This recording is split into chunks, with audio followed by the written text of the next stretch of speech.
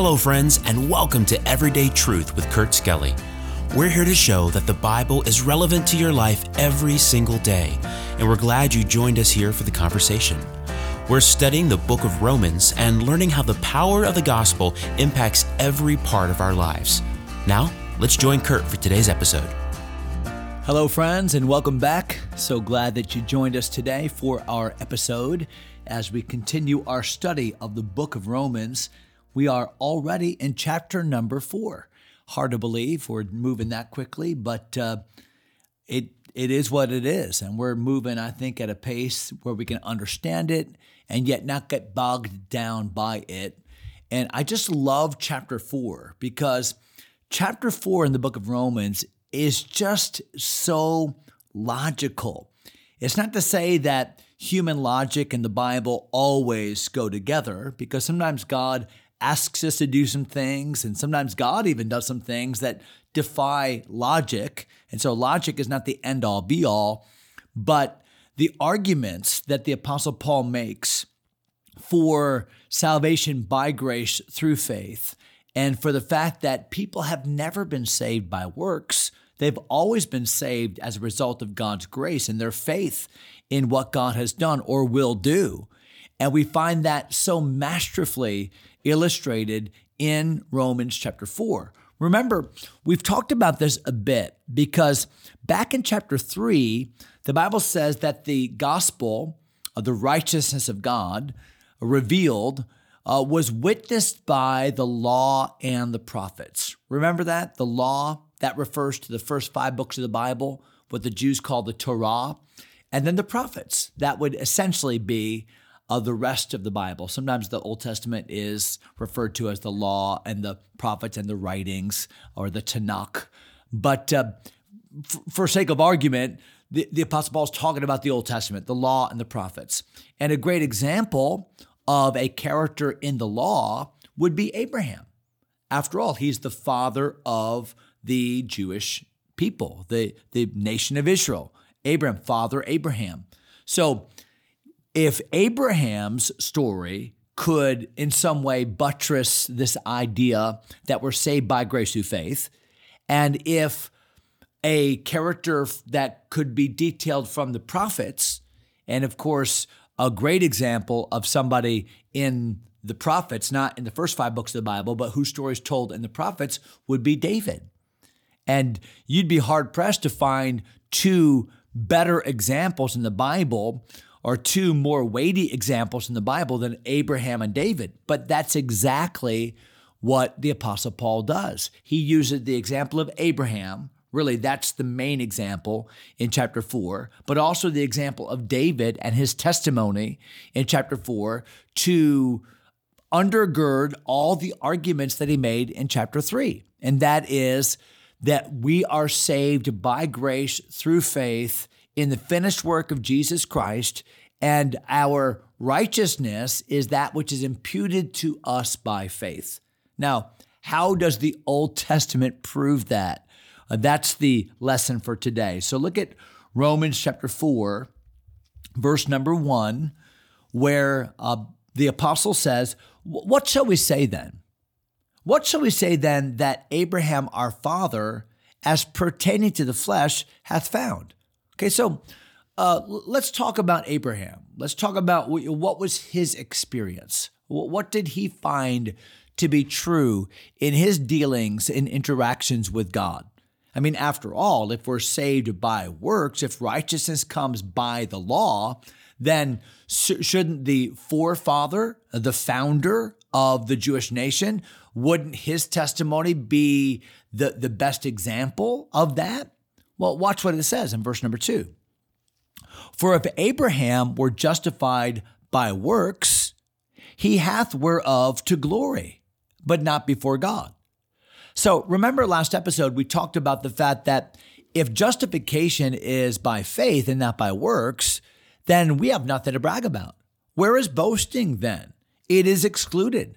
By what law? Of works? Nay, but by the law of faith. So we talked about this. So if I am saved through no work of my own, through no effort of my own, but simply by faith, trusting in all of what Jesus did, all of the work that is his, then I have no grounds at all for boasting. That's why the Apostle Paul said to the Ephesian believers, it's not by works, lest any man should boast. Our boasting is in Christ and in Christ alone. So here the question is asked, so what about Abraham? If Abraham were justified by works, then he could brag about it, but not before God. He couldn't do so with a straight face before God because the fact is he was not justified by works. Abraham was justified by faith, just as we are justified by faith. Now, Abraham was justified by believing what God would do, and we are justified by believing what God did do in Christ. But the fact is, we're justified by faith. Look at verse number 3 of our text. Romans chapter 4 and verse 3. For what saith the scripture? And I love how the Apostle Paul always comes back to the authority of scripture. Not just New Testament scripture, because the New Testament didn't even exist as Paul was writing the Romans. Little did he know that the book of Romans would one day be part of the New Testament. He was writing under inspiration of the Holy Spirit when he penned this epistle. So when Paul referred to scripture, he was always referring to Old Testament scripture. And when Paul was making an emphatic case about this topic, justification by faith, he appealed to the authority of scripture. And he said in verse number 3, what saith the scripture? And here it is. It's a quotation from Genesis chapter number 12. For what saith the scripture? Abraham believed God. This is what the scripture says. Abraham believed God, and it was counted, reckoned, imputed, credited to his account. It was counted unto him for righteousness. So, how was Abraham deemed to be righteous? By faith, because he believed the promise that God made. And what was that promise? That promise was that Abraham's seed, through Abraham's seed, the world would be blessed. Now remember, when God told Abraham that, he had no seed. He had no children.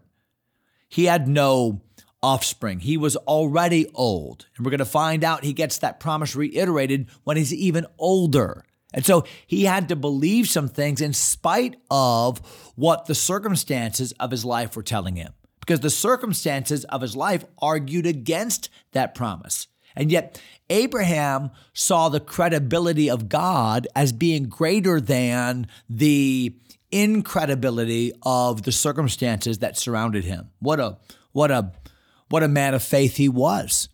And when God told Abraham, I'm going to bless the world through your seed, the reference there was ultimately to the Messiah, the seed through whom God would save the world, the seed by whom God would rescue the world, redeem the world. The seed. That's why Galatians chapter 3, Paul makes the emphatic case that he saith not unto seeds as of many, but to thy seed, which is Christ. So understand that the promise that was made to Abraham by God was a gospel promise. It's the same reason why Galatians chapter 3 says the gospel was preached before unto Abraham.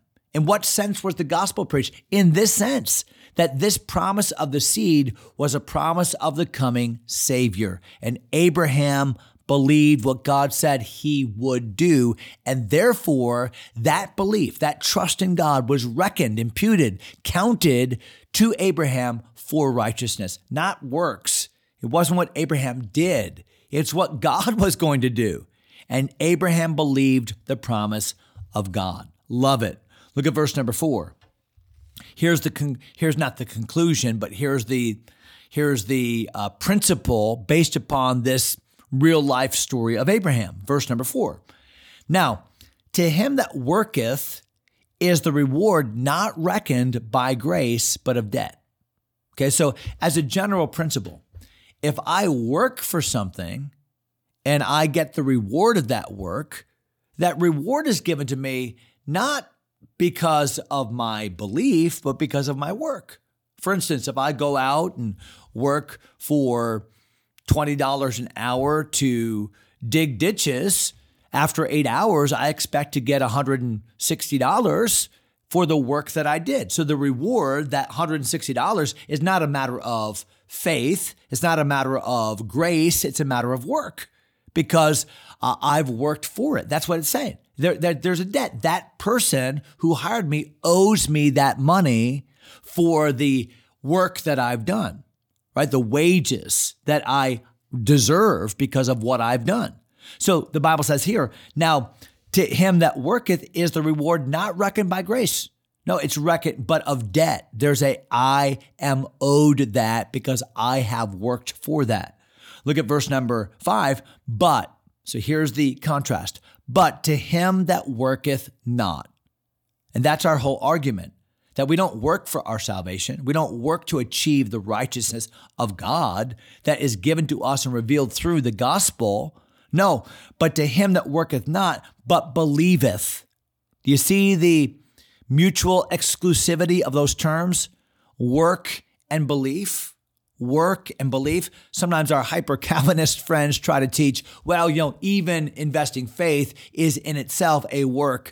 No, the Bible is very explicit throughout the book of Romans and Galatians and elsewhere that a work and the investment of faith are mutually exclusive. They exclude each other. You can't be saved by faith and also work, or be saved by works and also faith. No, they're mutually exclusive. It's one or the other. So the Bible says here, but to him that worketh not, but believeth on him that justifieth the ungodly, his faith is counted for righteousness. So that's the illustration of Abraham, that our faith is counted for. That's the way by which the imputation of the righteous record of Christ is credited to my account by faith. Wow. So that's the law in the sense that the law, the first 5 books of the Bible. So the law, Abraham is a huge character featured in the first 5 books of the Bible in Genesis, and his story undergirds it. It validates the fact that we're justified by faith because Abraham was justified by faith. But remember back in chapter 3, Paul made the case that it's witnessed by the law. We saw that in Abraham and the prophets. So is there a good example of somebody whose story is told in the rest of the Bible, not the first 5 books of the Bible, but the rest of the Bible, who would also attest to the fact that we are saved by grace through faith? And of course, the answer is yes. And it's not that Abraham is the only illustration, and it's not that David, an example from the prophets, is the only illustration. It's that they are great illustrations whom Paul is using. So look at verse number 6. Matter of fact, I just glanced up at the clock, so let's do this. Let's stop at verse number 5. And we've talked about the marvelous example of Abraham. We'll come back to him. And now we're going to talk a little bit about the example of David. We'll start with him next episode. And so until then, just have a great day in the Lord. Appreciate your patience listening to these podcasts. Hope to see you again. God bless you, my friends. Thanks for taking time to listen. If you enjoy Everyday Truth, take a moment to subscribe or share the podcast with a friend. Until next time, God bless.